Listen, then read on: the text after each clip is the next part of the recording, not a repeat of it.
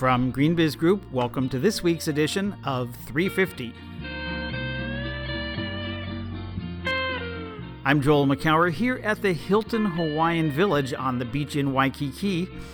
On today's edition, the best, or some of it, from our tropical edition of the Hawaiian version of Verge. MGM Resorts bets against its local utility. What floats the Navy's boat when it comes to clean technology? And Hawaii's governor charts the course for 100% renewables.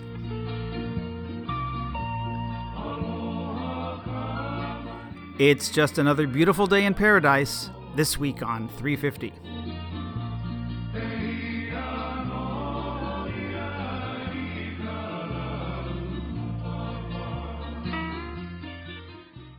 It's June 24th, 2016. Welcome to this week's edition of GreenBiz 350. I'm here with GreenBiz senior editor, lay around her neck, Lauren Hepler. Aloha, Lauren. Hey there, how's it going? I think it's actually some sort of replica macadamia nut. Very exotic. No, it's another kind of nut. I don't remember. It starts with a K, and I'm unfortunately have a lot of long words that begin with K that I get confused about here in Hawaii. But it is what they've, all the speakers, all the VIPs are wearing these beautiful leis. You'll be able to see it in the pictures. We've just closed out an amazing week here. We had about 600 or 700 people, about half from the islands, the other half from across the mainland, and from a number of Asian countries, including Australia, New Zealand, China, Philippines, and others. It really was good. We weren't sure when we signed up for this how it was going to work, but it was seems to have been a really successful event. What did you think, Lauren? Yeah, I think it sort of really hit me when we first got here early in the week and I was sitting behind like this huge Navy brigade and the governor of Hawaii was there. Obviously, the Hawaii State Energy Office was the partner in this event because they're on this sort of very big quest to become 100% renewably powered in the electricity sector by 2045. They were the first U.S. state to do that, so quite a news peg for an event. And that's what brought us here is a couple of years ago, just backstory.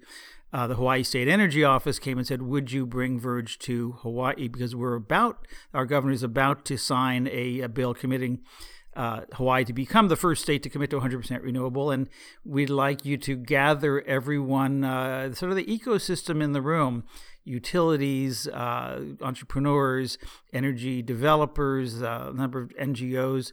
The military defense is one of the biggest customers of energy here, not just in Hawaii, but in what's called PACOM, which is the Pacific Command, which actually represents half the globe. It's such a big area. So that's what we did. We brought them together, and we had a number of great sessions over 3 days. And what we're going to do in this show is play you some highlights from some of the speakers on stage, some of the sessions, and hope that you get a little bit of a flavor. We'll have a lot more on greenbiz.com, so look for that as well.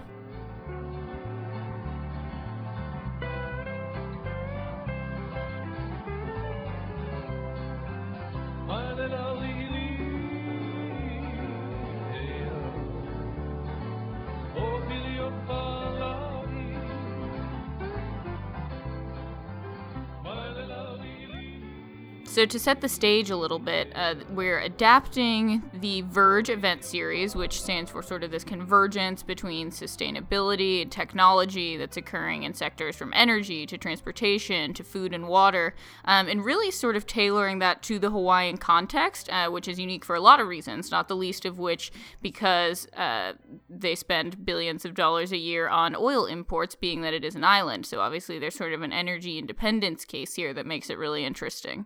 But it's sort of a really different perspective, but a good one, I think, to delve into.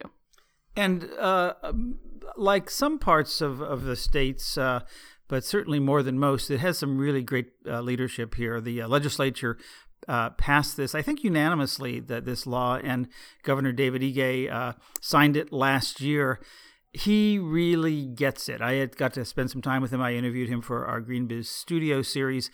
And boy, does he get excited. He can talk as long as you're willing to listen about energy, clean energy, and in Hawaii, and not just what that does for the energy, but what it does for the energy systems here, but for the economy, how they see that improving access, reliability, sustainability, equitability and really the whole nine yards. And it's really, I have to say, refreshing. He opened the show on Tuesday, and he spent the day, got to see the microgrid, and really hung around. And I have to say, it's just really refreshing to see enlightened leadership. Mm-hmm. And from sort of the journalist point of view, I also was really interested in how a lot of the emphasis was on sort of the gray areas in the middle of sort of how you get from having a strong policy to implementing that policy, and maybe things that aren't explicitly included in the new law, like some of the transportation related things like specific fuel usage and all of that. So there was a lot of talk about things that can get controversial, like how utilities should be adapting and sort of what, say, ratepayers should have in all of that, and what the role of liquid natural gas should or shouldn't be in all of this. So lots of hot button things that came up that we'll certainly get into in this episode.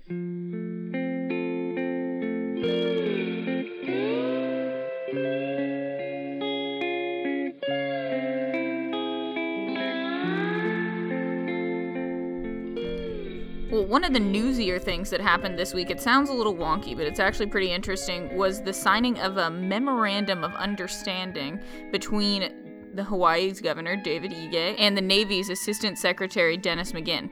So the idea here was to sort of make it formal in some ways, like these two parties have already been working together a little bit because the military employs more than 46,000 people in Hawaii, so they aren't strangers. But the goal is to sort of bring these two groups together as they both work towards ambitious clean energy goals. The Navy, meanwhile, is aiming to power 50% of its operations with alternative sources of energy by 2020.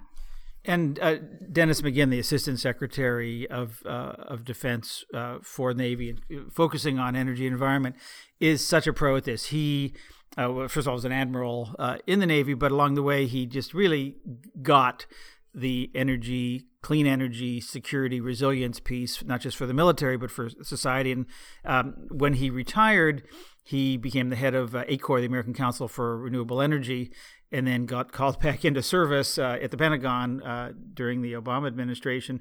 And he is just as passionate about this stuff as anybody. And as is his counterpart of the Air Force, Miranda Ballantyne. I think we'll hear from them together a little bit later on. And it was so great to see the two of them, Secretary McGinn and Governor Ige, standing together literally and figuratively, and just promoting the notion that their future is very much linked to clean energy. Mm-hmm. And specifically, the idea with this memorandum was to sort of focus on specific areas where the two could partner. And I'm curious to see whether that takes the form of funding or if they're talking about sort of on-the-ground partnership projects.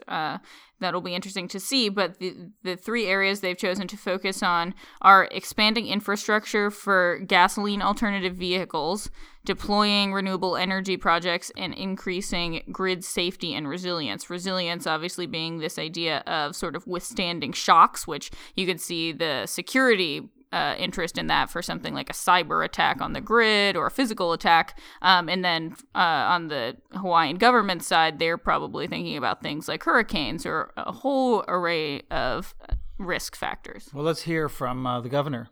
Even with the rapid growth of renewable energy, about 80% of Hawaii's energy for electricity still comes from petroleum and imported oil. Hawaii continues to be the most oil-dependent state in the nation. We still spend roughly $5 billion a year on importing fossil fuels from around the world.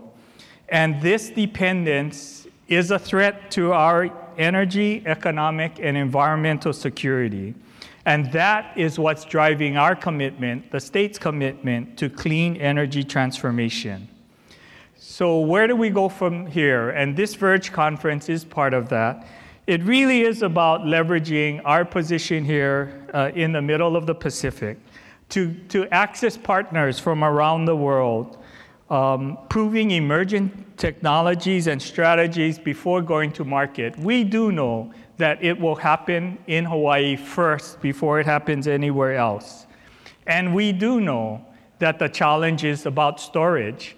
We have no problems in taking and generating energy from clean renewable sources because we have an abundance here in the state of Hawaii.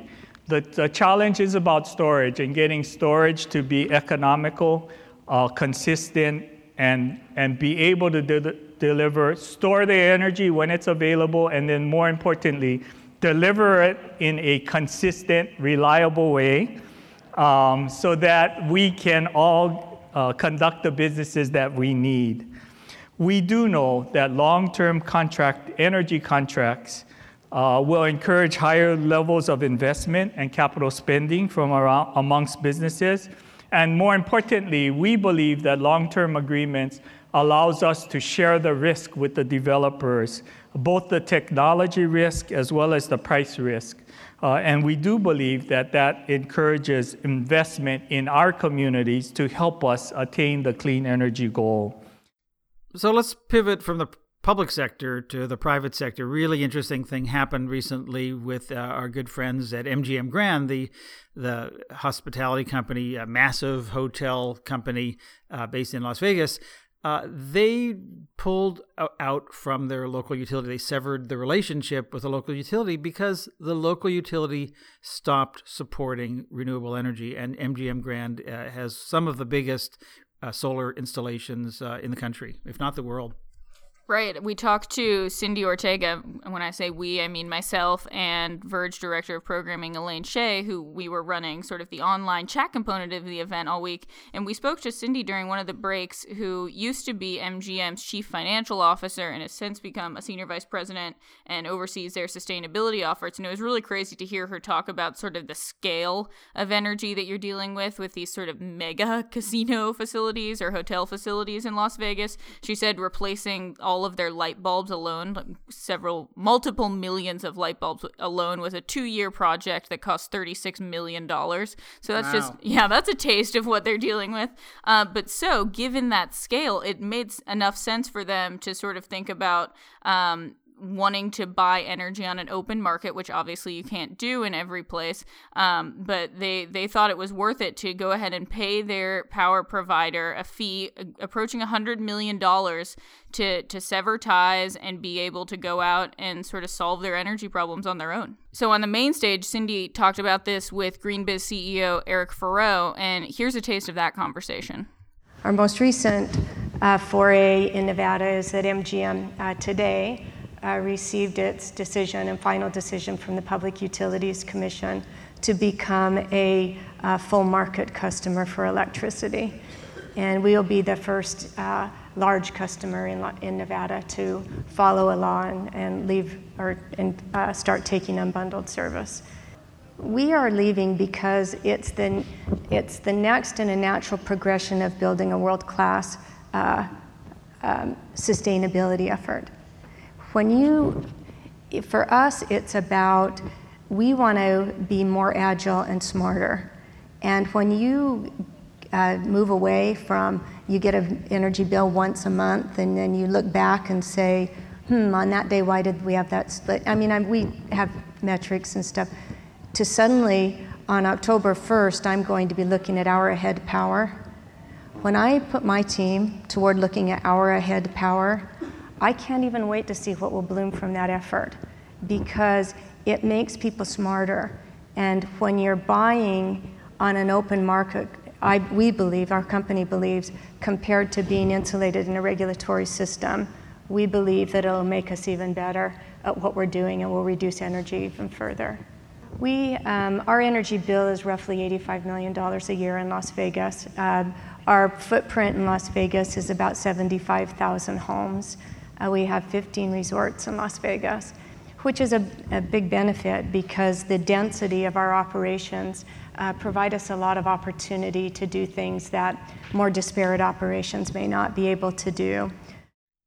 One of the many Verge talks we've heard over the past 3 days was Bill Gross, who's the founder of Idea Lab, based in Pasadena, California. Bill, I've known for a long time. He's really sort of an entrepreneur's entrepreneur, and not only starting a number of businesses in the internet and technology space, the early search engines and some of the early Twitter search kinds of things, and but he set up an incubator for a number of different companies, including solar companies.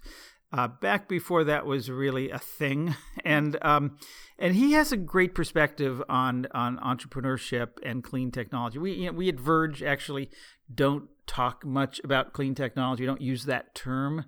I just have to say I sort of pivoted away from clean technology. It's just technology. Yeah, if it's clean, great, but all technology should be. And some of this, what's people now refer to as clean technology isn't. It's like data analytics and software. So Bill has been at the heart of whatever we call this for a long time, and he has a really interesting perspective on how technology comes to market and the role of, if you will, clean technology in all of this. So let's listen to a little bit of what he had to say. We love the fossil fuels and the lifestyle it gives us. In fact, in the United States right now, there's 1.8 people per household and 1.9 cars per household, more cars than people per household, just as an example of our love of fossil fuels.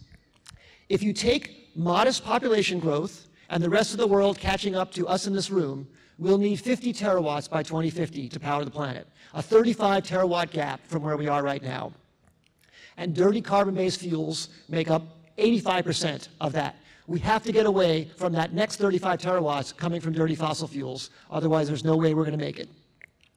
Because as big as our atmosphere seems, as you can see from this picture, looking at Earth from far away, it's only a tiny, thin sliver, and we're throwing so much junk up there. I did the following calculation to try and visualize how much we're throwing up there, because you always hear these numbers about number of tons being thrown up and how much we're putting in the atmosphere, parts per million. It sounds small. It doesn't sound like it's really a problem, and in fact, you can't see it. You can't see it right with your naked eye, so it seems like it's not that bad. But in fact, look at these numbers. All 7 billion people on Earth throw away make about 1 pound of trash each day. 1 pound of trash that we throw onto the ground somewhere, puts in a landfill, goes away somewhere, 1 pound. But every person on Earth puts 31 pounds of CO2 into the atmosphere every day. 31 times as much stuff we throw up there than we throw out down here. And that's going to catch up with us. That's why we have to do something. That's why it's so urgent, and that's why it's so big. We have a 35 terawatt gap to make up, and it's only going to come, if we want to get off fossil fuels, from these 6 things: nuclear, geothermal, wind, tides, biomass, and solar. And solar is the only one that's 1,000 times what we need. Solar strikes the Earth with 15,000 terawatts a day. So 1,000th of that is all we need to make up our entire 15 terawatts that we're using right now. So we need to find a way to cost effectively do that. If we can beat the cost, it will happen. And that's why it's such an enormous financial opportunity. Also, great news for us, the sun is the most uniformly distributed natural resource of anything on Earth, more evenly distributed than water, more evenly distributed than any precious natural resource. So it's everywhere. Pretty much everywhere where people live, there's enough sun to make their energy needs happen. And fortunately, the exponential growth is happening. There's exponential growth in solar installs. There's exponential decline in price. Solar has gone down 10% per year for 30 years now. That's really making it affordable. The yearly solar installations is way up. The number of gigawatts globally is going dramatically from many, many countries, not just the United States. China's dominating. China's leading the way. It's probably going to have 80 gigawatts installed by 2020. So a huge amount is going to be installed just in that one country alone, in that 1 year alone. China overtook Germany in 2013. The prices of the solar companies is moving all over in the stock market, and yet the demand is growing constantly. Almost like when I look back at the dot-com crash, there was a big dip in the stock prices, but there was continuing growth of the usage. And that same thing is happening in the solar space. We're going to see so much more growth in the future, even outside of the individual little blips that occur. The NASDAQ had these dips, but there was a smooth curve with exponential fit of the increasing usage of the internet and those technologies. The same thing is happening here. Exponential curve in wind, exponential curve in batteries, all of these markets, and we've under-forecasted some of them. If you look back at 2002, we projected 1 gigawatt per year of solar by 2010. In fact, it was 17 times larger than that. And it was 58 times larger than that last year, 58 times larger than what was projected. So there's enormous opportunity. The investment is way bigger in in renewables now than in fossil fuels, and going forward, it's going to completely dominate.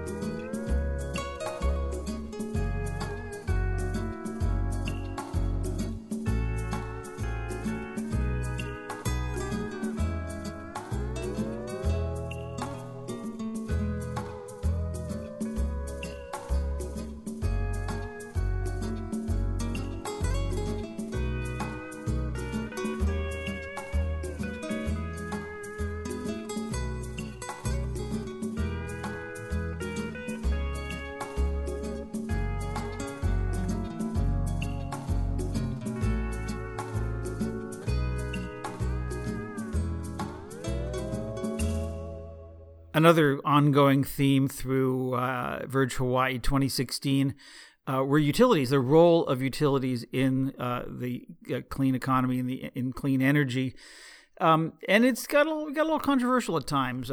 I had the CEO of Hawaii Electric Company, HECO, Alan Oshima, on stage with Mina Morita, who's a former chair of the PUC here in Hawaii. And you know, the role of centralized power and how much of a role the utilities should play versus everybody having solar on their roof and a very distributed model, and what do we still need the grid, and what role does the grid play, and what are the new business models, and should utilities have a big role or a subsidiary role? Here's a bit of what Alan Oshima had to say. I think it's been easy for people to focus only on the electric utilities role, which, by the way, I must assure you that we are totally in it to win it. I mean, we are so aligned to try to get to 100%, but we have to do it responsibly. And I like to ask people to take personal accountability in their part in getting the state to that goal. And it's not only on the electric generation side, as we have individuals with rooftop PV, they are actually generators as well. And so we have to come up with a reasonable portfolio that works for all and protects all of our customers while getting to the state's goal. And for that, everyone has to take some accountability and understand what their role is. And it's not only about providing for themselves, but how does their role actually move the state and everyone else to fairly get to share in that prosperity of 100% renewable. Mm-hmm. When you look at a 30-year planning horizon, it's not perfect. Most companies who undertake even a master planning process will stretch to get 3 years, at the most 5. And even then, knowing that what's out there is totally uncertain. What we think we have to do is kind of agree on the foundation, the next 5 years, what is necessary to lay the foundation so that we can integrate safely, reliably, and cost-effectively renewables that serves everyone. Here's an example. We come across applications under the new grid supply program, applications for as many as 60 panels on a rooftop with a family of 4. What's the wattage of that, kilowattage? I'm not going to give you the wattage, but I know it's oversized for this house. It's more than they need. And on the grid supply, it reconciles monthly. It doesn't add up into a bank for reconciliation annually. And I'm thinking, this is probably not the right thing to do. Yeah. And the more that we have exporting into the system, and the customer is not going to get the benefit of it because of the monthly reconciliation, we're also creating an additional penetration issue for the neighbors to be able to get rooftop solar. So that's what I mean. I think there has to be kind of an alliance of thought as to what makes sense to get everyone there. And of course, this event wasn't happening in a vacuum. We had a lot of things sort of breaking in real time. And one of those, and I'm sure everyone has been following closely, is the proposed Tesla buyout of Solar City, so a potential Elon Musk energy powerhouse in the making. We actually had Greg Kalman from Tesla Energy on stage, sort of on a panel discussing emerging energy storage technology. And while he didn't have a whole lot to say about the potential buyout, since that's still sort of being decided, it was great to have him there. And another sort of interesting way we were able to bring together people that are on different sides of sort of the news that's been evolving in the energy space is having the CEO of NextEra, which is a mainland utility that is proposed to be merging with HECO, which, as you mentioned, is the Hawaii Electric Company. Another way we got sort of a window into current events was when Eric Gleason, the president of NextEra Energy Transmission, took the stage. NextEra obviously being the party that is involved in a proposed merger with HECO, or the Hawaiian utility. And he participated in a really interesting interview on sort of how you come into a market in Hawaii that maybe there's some traditional skepticism that's entrenched of mainlanders sort of coming in to seize on an economic opportunity. And he really sort of talked about it head on in that he said, many of the people in the room or working in the state energy office were sort of of convinced that the road to 100% renewables can be achieved, he really was quite upfront in saying that he thought there was a long way to go in both education and sort of hammering out the details of implementation. Outside of this room, for a lot of the people in the state, there's a lot of skepticism about the viability of the 100% renewable energy goal. And let me just say, by the way, I'm a big believer in it, so please don't shoot the messenger. I'm not trying to be a downer. I will also just add that in the 18 months or so that I've been very fortunate to be living here and going around the state, and I've met with almost 7,000 people now and had a lot of conversations about energy. And my sense is that it kind of corroborates that online poll that there is a lot of skepticism about whether the track that we're on is actually achievable or desirable. Fundamentally, if we get too out of step with where the consumers are, where the voters are, this transformation, in my view, won't be sustainable, or certainly at a minimum you can say it's at risk, because at the end of the day, the consumers, the voters, are going to decide whether we continue down this path. Probably I've spent more of my time talking with people around the state on these sorts of issues than anything else over the last 18 months, and in that time I've got to about 0.5% of the population of Hawaii, and on my current rate, that would take about 300 years to get to everybody, and so clearly that's not the way forward, right? And probably there's a lot of you who think you could do a better job of that than I could anyway, and I'm not going to argue that. So we've got to find a better way to engage with people. I think energy is a really complicated area. Any conversation I have, there's an element of just kind of getting a common basis of facts. I'm sure many of you find that. I think there's real skepticism. There is a lack of trust by consumers, by people in the community generally.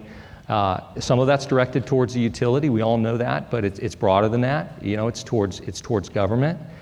It's even towards the PUC, and I think we need to get past that and develop some trust. I think what the Maui Economic Development Board did a couple of years ago with their Empower Maui study was a very systematic way of getting out in the community, conveying some basic information, getting people's input.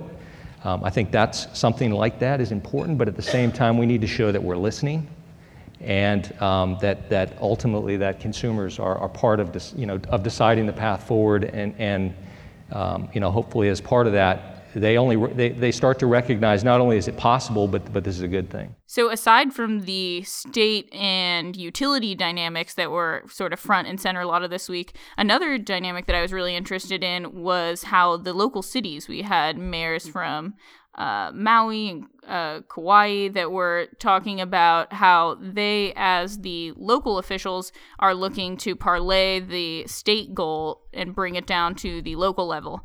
In Maui, it's a really interesting case because their mayor has actually proposed going 100% renewable. I think I heard as long as 5 years ago. So they've sort of been pushing the conversation in this realm for a while now. But it was interesting to hear him talk about sort of how maybe there's even potential to be a little bit bolder than Hawaii is already being. So let's take a listen to what Mayor Alan Arakawa had to say. When we're looking at where we need to go, we know that there are going to be a lot of givens that we have today, assumptions that we make that are not going to exist.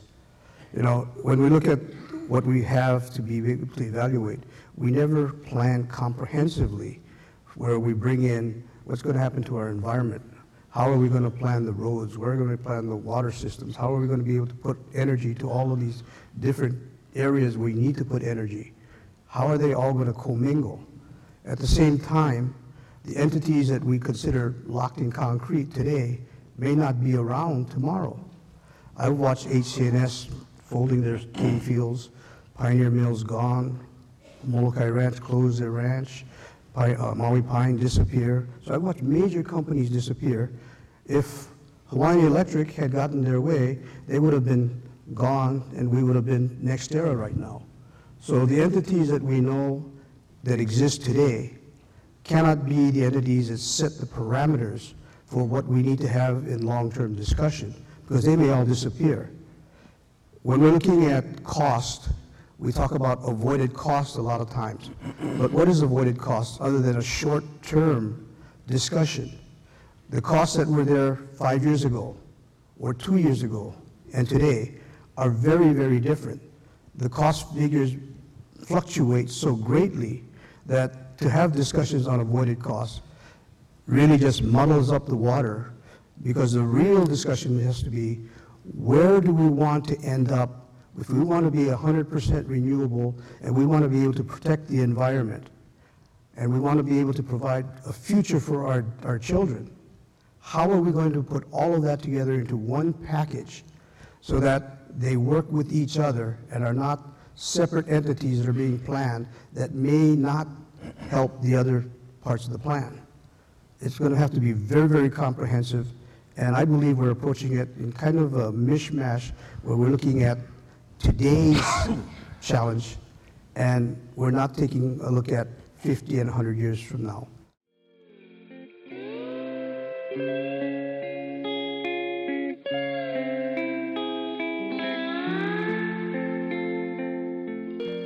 Yeah, it was really an interesting week, just in terms of hearing from so many different voices about renewable energy, what it takes, what the vision is, how you get from here to there, what the intermediate steps are in between, the roles of everybody, from the builders to the consumers to the utilities to the independent energy producers, and on and on. It's just and the politicians, of course. And so let's finish up with hearing some bits and pieces of some of the interviews. So first up is the interview that I did with two Assistant Secretaries of Defense, Miranda Ballantyne from the Air Force and Dennis McGinn, who we mentioned earlier, from the Navy. And here's some of what they had to say about the role of the military in both securing for their own needs and working with local communities to scale renewable energy. Well, for all of the services, Army, Navy, Air Force, Marines, our energy efforts, our environmental efforts are all about mission. It is all about increasing mission effectiveness by using less energy, but to get the same or better outcomes. It's all about operational efficiency, and we measure our success, not in gallons or barrels saved or megawatts saved or what have you. That's certainly interesting in the money that implies, but it's, can we do the mission better? Can our installations across the Department of Defense be more secure and have more reliable energy security? The Department of Defense in aggregate uses about 2% of the total energy that the United States uses. That makes us the largest single organization in terms of energy consumption. And the good news is our overall consumption continues to come down over time, and the mix of where that energy comes from, whether it's transportation fuel or transportation energy or installation energy, the portfolio is getting much more diversified and much less carbon intense, much less dependent on fossil fuel. The Air Force spends about $9 billion a year on energy. $9 billion. That's your dollars, for those of you that are Americans, because it's taxpayer dollars. About 80% of that is jet fuel. So we have about 5,000 aircraft. That's more than if you add up United, American, Southwest, Delta, UPS, FedEx, add them all up combined, we've got more. So if you're talking about our installations, the threat environment really has changed quite dramatically, I'd say, in the last 5 to 10 years. So over the course of the last couple of decades, the military has actually been shutting down most of the power plants on base and transitioning to the commercial power grid for both reliability and cost reasons. And what we're finding in the last, I'd say, 5 years is the threat environment to the utility grids, which we've been talking about some today, has changed pretty dramatically. In just the last 5 years, DHS tells us that there's been a 7-fold increase in cyber attacks to the utility grid. Actually, not just the utility grid, all of our public infrastructure. And we've seen a significant increase in physical attacks against the grid. So no longer are we just talking about outages due to storms and weather events, which are also increasing, by the way. We're also talking about physical and cyber risks. We also heard from Mark Glick, the head of the Hawaii State Energy Office, our host and partner in this event, who's at the front lines of what it takes for Hawaii as a state to really lead these efforts. This is really a long-term effort. We should look at the long-term view. What do we need to build to achieve 100% renewable in the electricity sector, but also to integrate all the pieces in what we now see as an emerging combined ecosystem.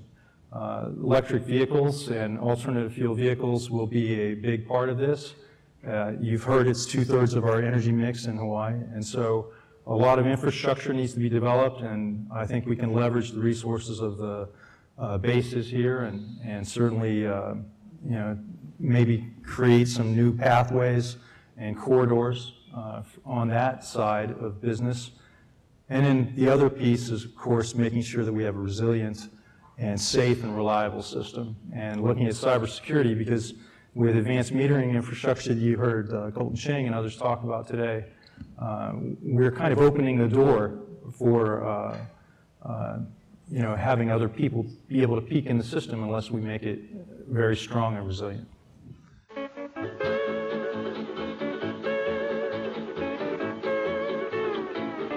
So that was all just a taste of everything that's been happening this week here in Honolulu.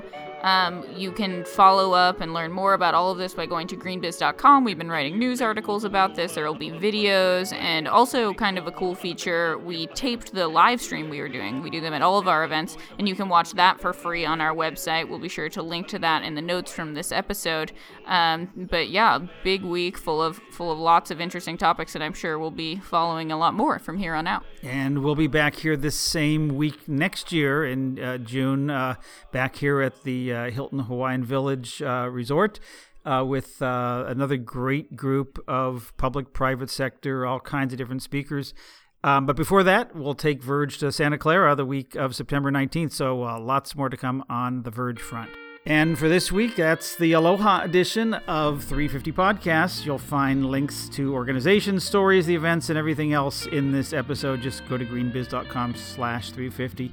Thanks to our podcast director back home at the headquarters in the mainland in Oakland, California, Soraya Melkoni. And send us your feedback, your ideas, and comments to 350@greenbiz.com. And we'll be back in Oakland next week for another edition of GreenBiz 350.